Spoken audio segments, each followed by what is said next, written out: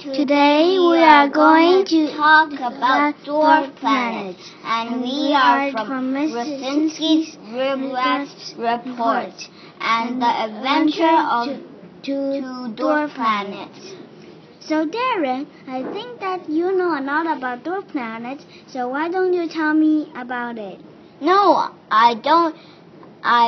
You know more. You're older than me. Then let's visit the most famous dwarf planet, Pluto. Boom! I'm freezing. Do you need my socks? Yes, but I'm still freezing. Let me give you my jacket. Thanks a lot. Anyway, let Darren tell you about Pluto. Fine, I will tell you that scientists found Pluto in 1997. Darren, you really know a lot about Pluto. I don't want to repeat you, so let's go to Ceres and discover more. Let's stick the gum on the wafer decorations. No, I really want to eat it.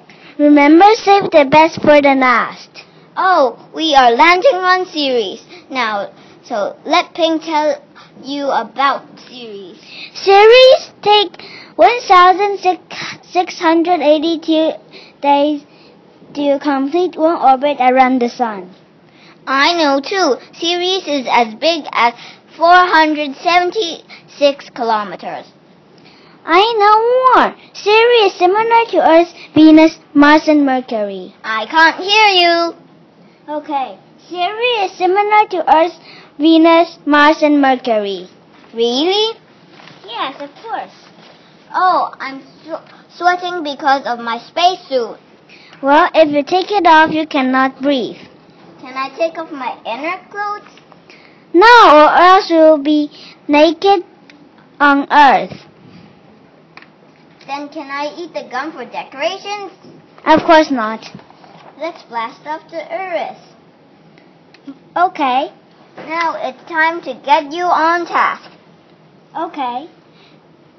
Eris takes 557 Earth years to complete one orbit around the Sun. I didn't know that. But I know it. That's a good thing you know about it. Let's go to Haumea. Yes. Okay. Did you know that Haumea is not round? Yes. Plus Haumea is as big as Pluto. Well, I didn't know that.